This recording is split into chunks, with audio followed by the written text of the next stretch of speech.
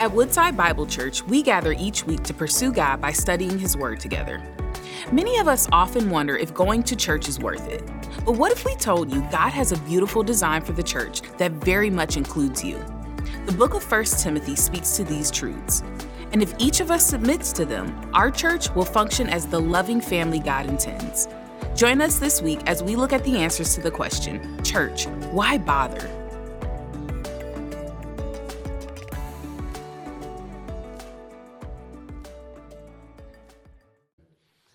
I was walking across town in downtown Chicago a few years ago. I was invited to speak at a conference, and a man who I admired, who is a teacher of the gospel that I appreciate, was walking from the hotel to the conference center. We happened to be staying at the same hotel, and we were walking to the conference center.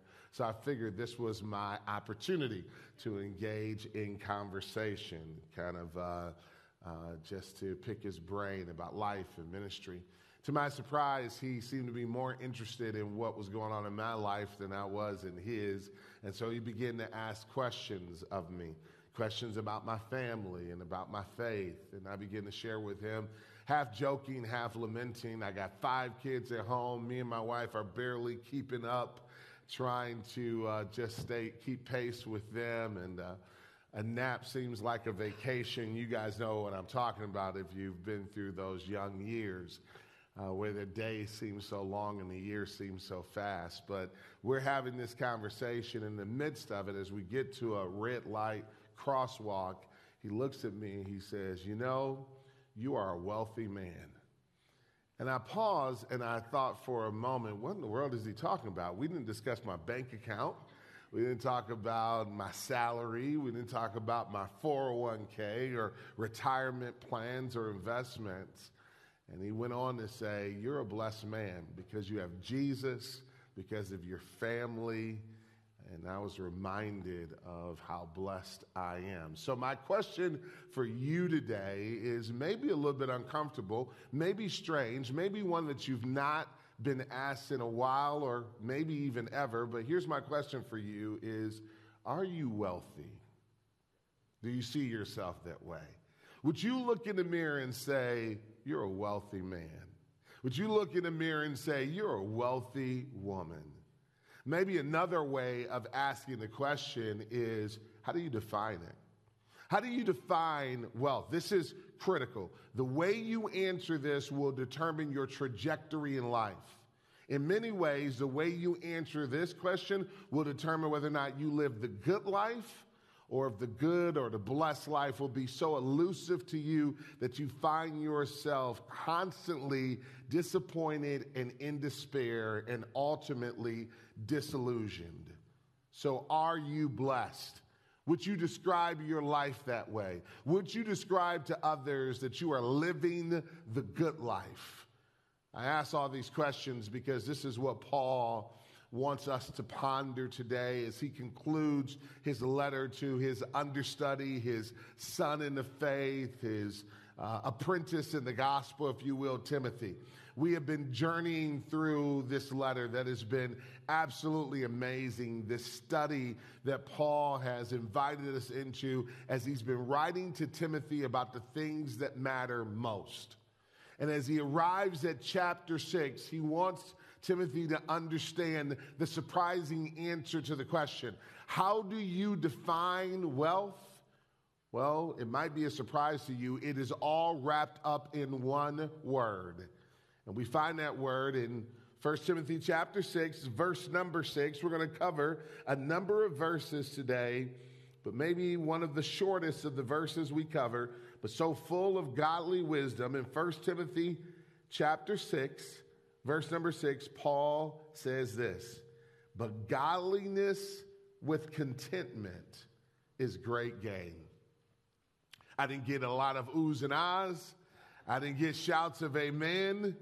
I didn't get claps or fist pumping, and that's because contentment very rarely gets that.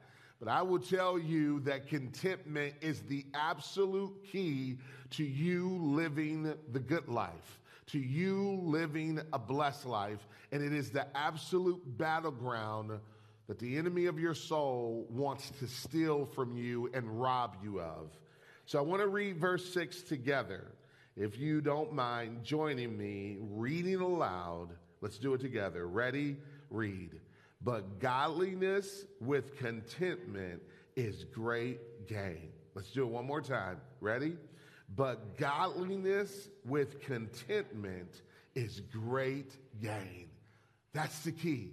The key to unlocking wealth in your own heart, the key to you looking in the mirror and saying, I am blessed, is contentment. And the opposite of that, what will cause you to feel impoverished, what will cause you to feel like you're not living the good life, what will cause you to feel like you're not blessed, is discontentment. And I will tell you, discontentment has nothing to do with how many zeros you have in a bank account. It has nothing to do with how cute you are. It has nothing to do with your IQ. It has everything to do with how you perceive what God has provided and blessed you with. What Paul wants Timothy to know is that you have received the gospel. You have received the rich deposit of the Holy Spirit. You have received promises for this life and the life to come. You and I have received mercy upon mercy, grace upon grace, a relationship with our sovereign and creator and Lord. We have received all of these things and then some. We are blessed. But what the enemy would love you to do is not to focus on what you've received, but to look at what you don't have, what God has chosen in his wisdom not to give you.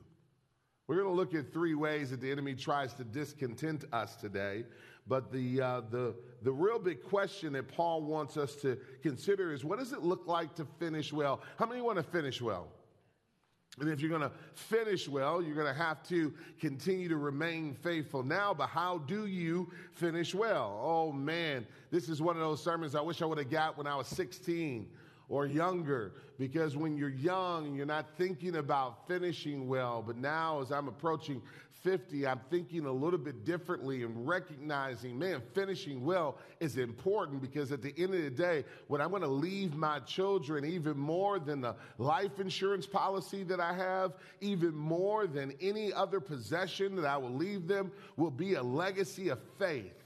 And what I hope to leave them is a legacy of rich contentment in Christ. That Christ is our treasure, that the gospel is a gift, and if you have Christ, you have everything.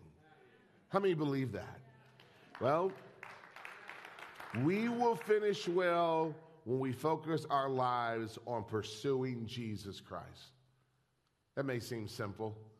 It may seem so simple that it's easy to neglect or overlook. It may seem so simple that it's easy for you to say, yeah, I got Jesus, but I wish I had that job. I got Jesus, but sure could use a new car. I got Jesus, but, I'm single. I wish I was married. I got Jesus, I'm married, but we don't have kids. I wish we had kids. I got Jesus, we got kids. We wish we didn't have these kids. Hey, I'm not talking to anybody specific. If that's you, just look straight ahead and say, ouch. I got Jesus, but I wish I had grandkids. I got Jesus, but I wish I was younger. I got Jesus, but I wish I had more money. I got Jesus, but when Christ is your all in all, you can say, I'm living the blessed life. I'm living the good life. I am living a wealthy life. 3 things that will rob us of our contentment. The first thing is controversies. Paul wants us to keep ourselves from pride and foolish controversies. Look with me in verses 3 through 5, and then we're going to jump down to the last 2 verses of this chapter. He says, if anyone teaches a different doctrine and does not agree with the sound words of our Lord Jesus Christ and the teaching that accords with godliness, he is puffed up with conceit and understands nothing. He has an unhealthy craving for controversy and for quarrels, about words and which produce envy, dissension, slander, evil suspicion, and constant friction among people who are depraved in mind and deprived of the truth, imagining that godliness is a means of gain. Now jump down to verses 20 and 21. O Timothy, guard the deposit entrusted to you. Avoid the irreverent babble and contradictions of what is falsely called knowledge, for by professing it, some have swerved from the faith. Grace be with you. He writes this with such an endearing heart. He calls Timothy at different points in this letter his beloved son in the faith. Timothy, you could tell, is really dear to him, and he wants Timothy to finish well. He wants Timothy to be able to remain strong under the pressure of this life, and so that's why he ends with this prayer. Grace be with you, because you're going to need the grace of God, because there is so much evil and deception in this world. How many know that our world is full of deception? It was a few years ago that the term fake news became popular, and this whole thought of being in a post-truth culture became really pervasive as we begin to recognize that facts began to matter less. What mattered more was emotionality, our feelings, and that's a dangerous place for any person to be, let alone any culture to be, because when we are there, we are exposed to controversy. And what controversy is a craving for knowledge. It's a craving to know something someone doesn't, to this one-upsmanship, that I have some insight that somebody else doesn't have. And what Paul says is guard yourself against this. Now, what he starts off with when he's talking to Timothy is a warning against false teachers. Once again, he goes back to this. If anyone teaches a different doctrine and does not agree with the sound words of our Lord Jesus Christ and the teaching that accords with godliness. Now, let's stop right there. He says, again, just know that the gospel you've been given, the teachings of our Lord Jesus Christ, in that is found all the wisdom you need, all the answers you need, all the clarity you need. How many of you find that when you go into the Word of God, you get clarity? How many of you find that? How many of you find that you get encouragement, that you get grace, that you get strength, right? So everything we need are in the words of Jesus. Just like Peter says in John chapter 6, when speaking to Jesus, where else will we go? Because you alone have the words of eternal life. Life comes to us as we encounter the words of Jesus. So what Paul wants Timothy to know is don't get tricked into thinking that you have to pursue some secret knowledge. Don't get tricked into thinking that you have to be on the edge, the cutting edge of information. And whatever you do, Timothy, don't become a great debater, because God has not called you to be a great debater. He's called you to be a faithful follower of his word. Now, how many in here, by the show of hands, love to debate? Come on, show me your hands. Here's how you know you got it bad. You don't even need to remain on one side of the argument. It's almost like, hey, you pick whatever side you want. I'll take the opposite, and I can argue just as well one side or the other. I just like arguing. Anybody in here know what I'm talking about, right? Birds of a feather. All right, we'll leave it there. But the challenge of that is that when that is you, when that is me, and I have some of that affliction as well, we better guard our hearts and guard our souls, because what the enemy wants to do is to make you discontented by saying there's some secret knowledge, there's some information, there's some controversy that you need to insert yourself into, and what Christ has called us to is peace. That means, here's the deal. It doesn't mean you avoid all controversy. If something comes to your doorstep that you have to speak clarity into, you deal with it. But you don't go looking for it. Because when you go looking for it, look at what happens. He goes on to say he has an unhealthy craving for controversy and for quarrels about words, which produces, what does it produce? Envy. So next thing you know, you have envy in your heart. Then there's dissension. So now there's division between people, slander, evil suspicions. You become suspicious of everybody. Look at what's happening to your soul as you thirst after controversy and constant friction among people. But notice what the right teaching does. How do you know you have the right teaching? Well, according to Paul, there's a number of ways we can answer this, but one of the ways you know you have the right teaching is what it produces in your life. Godly teaching produces godliness. Godly teaching produces godly living. I've seen a lot of people leave the Christian faith, and I have rarely, if ever, seen somebody leave the Christian faith and grow in godliness. Because the number one reason why people leave the Christian faith is because they don't want an authority over them. They want to do what they want to do.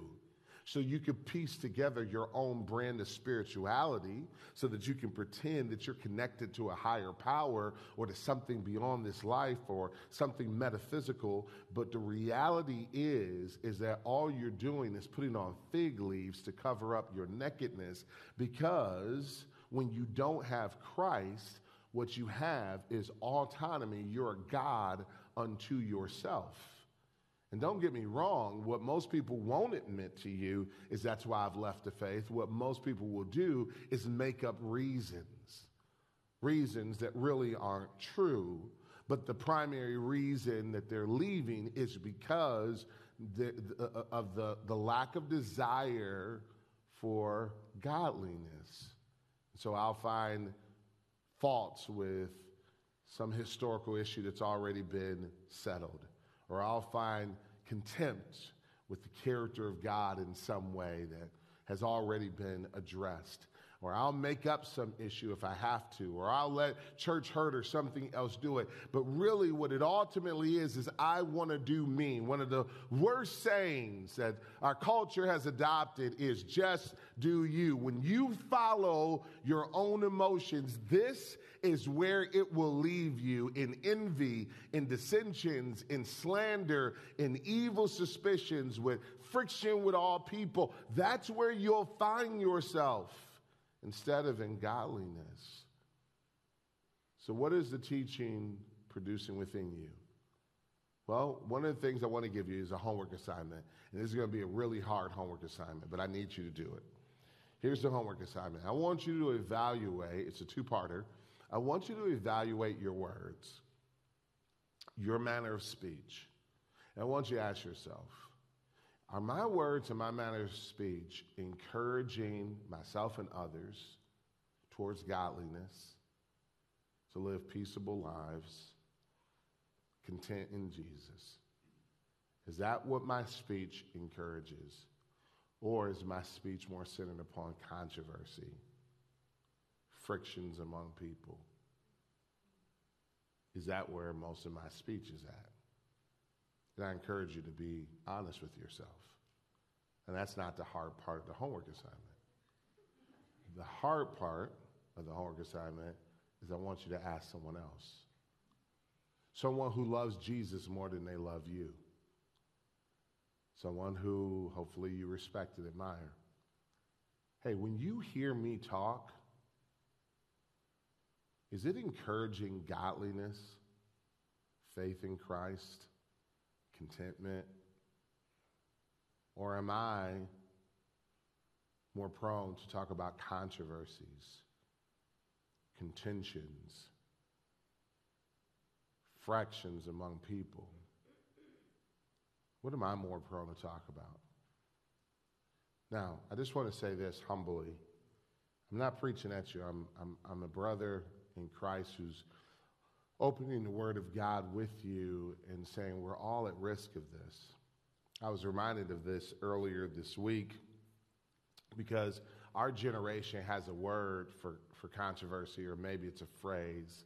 How many have ever heard the phrase clickbait before? Anybody ever heard that word before, or that phrase? Clickbait, if you don't know, is in the internet and social media age, it's a headline that is so juicy that it arouses your emotions without you even reading the article or checking the context. You just see it, and the next thing you know, you are sharing it with other people. Now, I would ask how many have done that, but I don't want you to embarrass yourself. So let's assume that we're all at risk of doing that, and I certainly fell prey to that this week.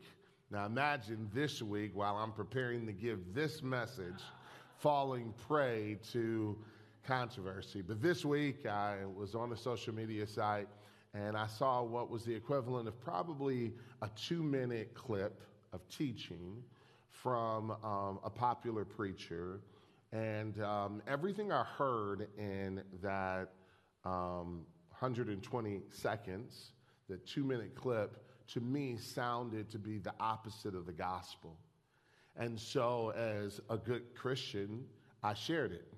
That was not a good Christian, but I sent it to a friend. I sent it to a friend, and my friend did the exact right thing. My friend texted me back and said, "Interesting, have you listened to the entire message so that you can hear that statement in context?" Now, let me ask you this question. Was that what I was hoping for? No, it's not what I was hoping for. I was not texting you to get a homework assignment. I was texting you because I wanted you to get a thumbs up to say, I'm as outraged as you are at this. But my friend did the right thing. And so I did the homework assignment, and I went back and listened to the 35-minute message or sermon that was preached by this person. And while at the end of that sermon, I certainly had some nuances of difference, what I came to realize was the context in which the statement was being made, the thought pattern behind the statement, and where legitimately I could see someone landing there even though I had landed in a different place. It gave me, in other words, a greater grace for that person. It gave me, in other words, a greater understanding of that person, and it helped me to know where I needed to be praying as opposed to simply debating sound bites, clickbait. I bring that up, even at my own expense, to be able to warn you, friends, that we need to be careful of controversy, because all it does is produce discontentment. And as long as you're focused on that, you're not focused on the treasure you have in Christ. You're not focused to the blessing that we have in the gospel. You're not focused on the fact that, man, I am living the good life now because if Christ is in me, I have everything. Amen? Well, the second thing that he wants us to guard our hearts against is to guard our hearts against discontentment because of money. Look at what he says in verse number 6. We've already read it, but let's read it again. I'll read it. You can listen. But godliness with contentment is great gain. For we brought nothing into the world, and we cannot take anything out of the world. But if we have food and clothing, with these we will be content. But those who desire to be rich fall into temptation, into a snare, into many senseless and harmful desires that plunge people into ruin and destruction. For the love of money is a root of all kinds of evil. It is through this craving that some have wandered away from the faith and pierced themselves with many pains. He goes on to say, jump down to verse 17, if you will, with me. He says, as for the rich in this present age, charge them not to be haughty, nor to set their hopes on the uncertainty of riches, but on God, who richly provides us with everything to enjoy. They ought to do good, to be rich in good works, to be generous, ready to share, thus storing up treasure for themselves as a good foundation for the future, so that they may take a hold of that which is truly life. Man, you talk about verses we could look at for the next several hours and still not get all of it. It's these verses. I'll just spend a few minutes, though. What Paul is very clear with here with Timothy is that any definition of wealth that is based off of the external is a false definition. It's like the businessman who was once asked, how much is enough? And his response was, a little bit more. And for many of us, that's how we live. How much is enough? A little bit more. And the enemy knows that. And so he constantly has you focused in on, again, what you don't have. And this, yes, is particularly focused on money, but it goes beyond that. For me, in the family that I grew up in, wealth was defined educationally, academically. I grew up in a family of educators. My dad was a longtime teacher, later on professor. My in-laws are educators, and so we got it bad. I'll just put it this way. My siblings and I, all of us have pursued multiple degrees, and all of it has its place. I'm not here to condemn education. It has its place, but when education becomes a dominant force in your life, you start getting warped in your thinking. And so for me, this is how I'm wired. For me, I could take a test, right, and get a 98% on it. How many are excited about a 98% on a test? How many think that's pretty good, right? Not me. When I go home, I'm thinking about that 2% that I didn't get. It's the question, I'm thinking like, how in the world did they mark that one wrong? I could have had 100%. I can't believe. And the enemy will have you falling off a cliff over the 2%. Now, that's humorous on one level until it gets serious. And I got a sister who's super bright, but almost lost her life over this. My sister went through all of school, elementary, middle school, high school, all A's. She was all A's. She graduated from a prestigious high school in Detroit as a valedictorian. Went on to U of M, did really good her first semester, got her first B, and attempted suicide. Now, God was merciful. He preserved her life, and through the help of counseling, she was able to rework her thinking. But this is the game of the devil. This is the battlefield of the devil. Instead of causing you and I to celebrate what we have, his constant taunting of us is look at what you don't have. Look at what you wish you had. Be careful on how you manage your longings.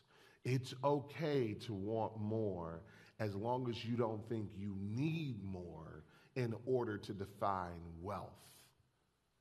In order to define the good life or the blessed life, you have to be able to define that internally, not externally. You can't let that power be given to an external force. You have to make sure that that's defined internally because of the living hope of the gospel that is within us, because of the rich deposit of the Holy Spirit that is within us, because of the promises of God that are in our hearts. We have to have contentment. Now, and here's what Paul's logic is. Follow his thinking. You brought nothing into this world. Amen? Amen. You will take nothing out of this world. Amen? Now, I know we accumulate stuff as if there's going to be a U-Haul connected to our caskets and we're going to take it all into heaven with us. But how many know it's not going down like that? All the trinkets you invest in, all the toys you accumulate will be left to someone else. They will rust, be given away, and I promise you, the stuff that you value so much, your kids will not. And their kids after them will not. Right? So the reality is we appreciate the blessings that come to us, but contentment, wealth, is defined simply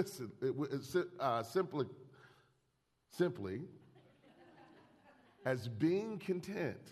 And he says, listen, if you got food and you got clothes, then you're blessed.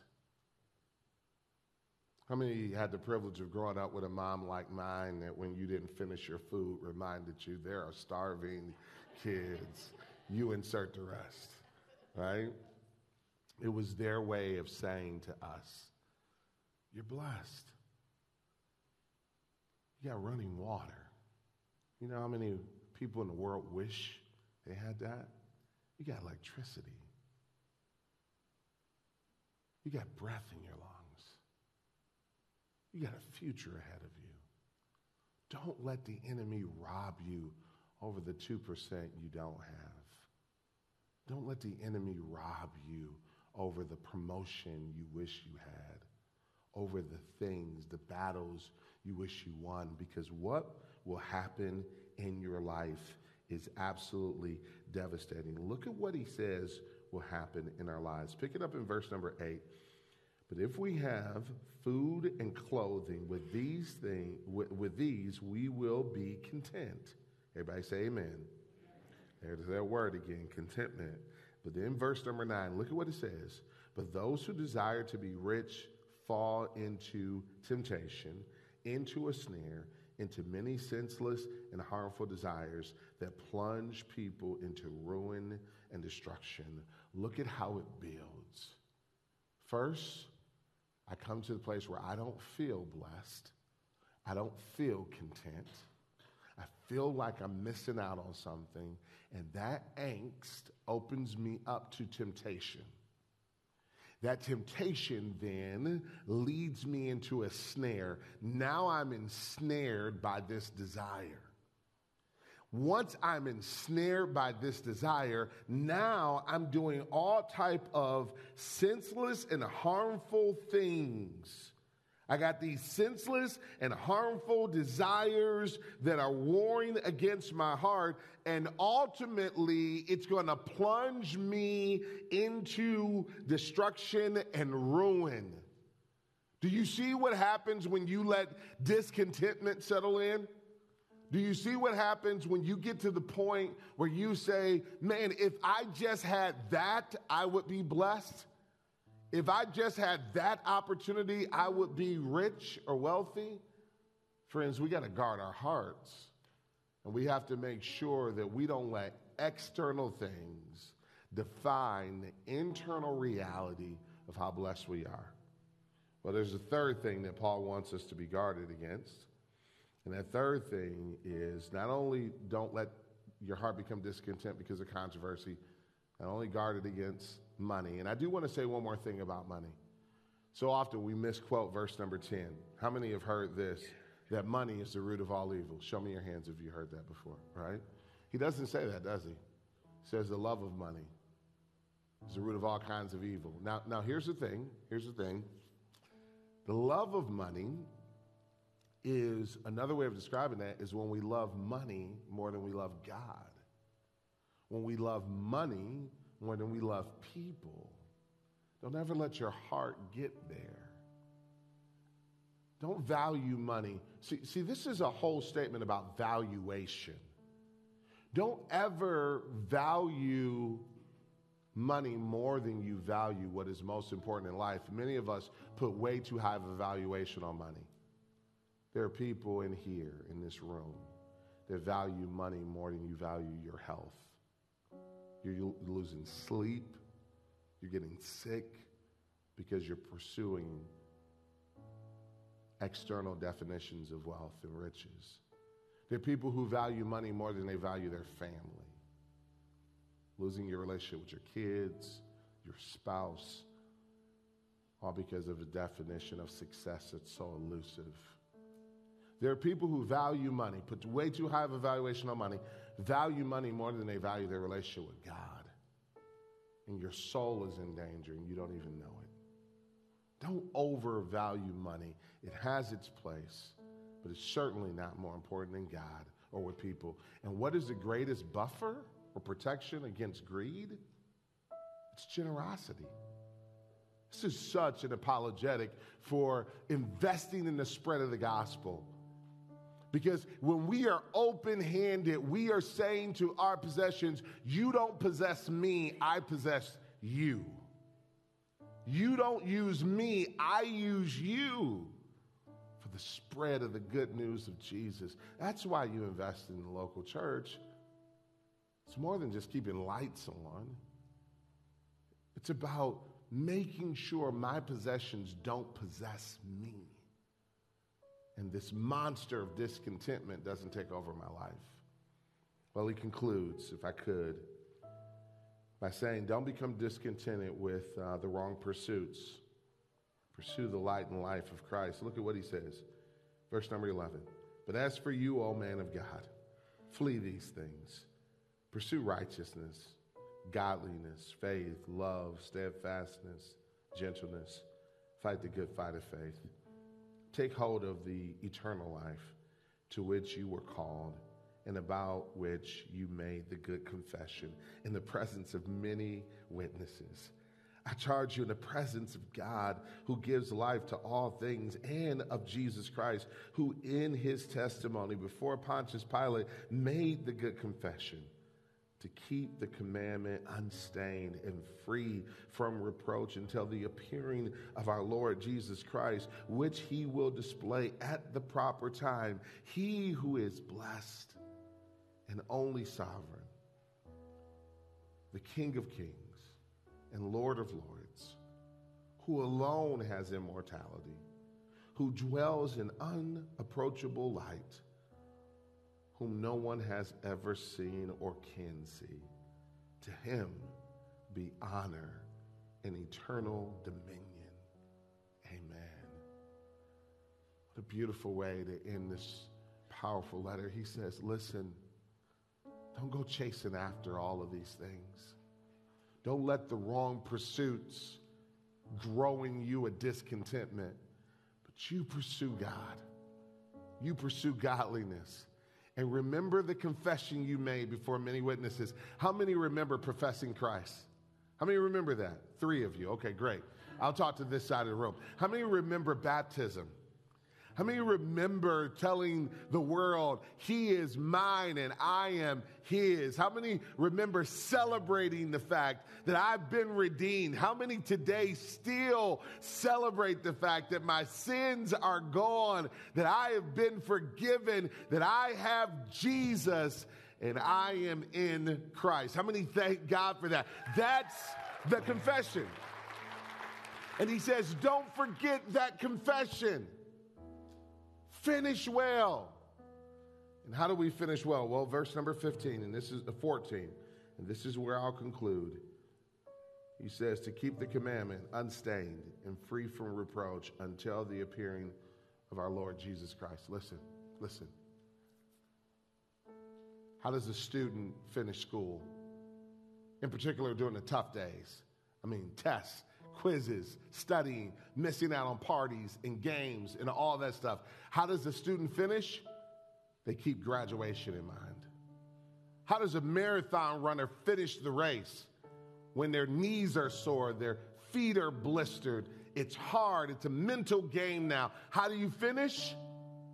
Remembering the finish line. How does a Christian finish the race? When persecution and pressures come from the culture around us, living today in light of that day. He says, don't lose sight of the fact that he's coming back again. Jesus is coming back again. And when he comes back, the world's definitions of wealth won't matter. There will be one definition of wealth. And that will be Jesus Christ, my all in all. And if you have Christ, you already have everything. So don't let the enemy rob you. Trust in him, rejoice in him, and know that you are blessed.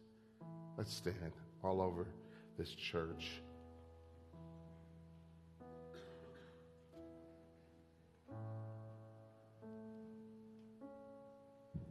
To the blessed, the only sovereign, the King of kings, and Lord of lords, who alone has immortality, who dwells in unapproachable light, whom no one has ever seen or can see, to him be honor and eternal dominion. Amen. Father, I pray that today, if there be anyone in here that needs your grace and your love and your salvation and has not tasted of it, that today would be the day of salvation. I pray that today would be the day of decision, that we wouldn't chase after the world's definitions, but we would trust in you. You are our everything. We ask it in Jesus' name. And all God's people said. Thank you for joining us as we study God's Word together. We would love to hear how God is moving in your heart and get you connected into the Woodside Bible Church family. Head to woodsidebible.org/connect to introduce yourself today.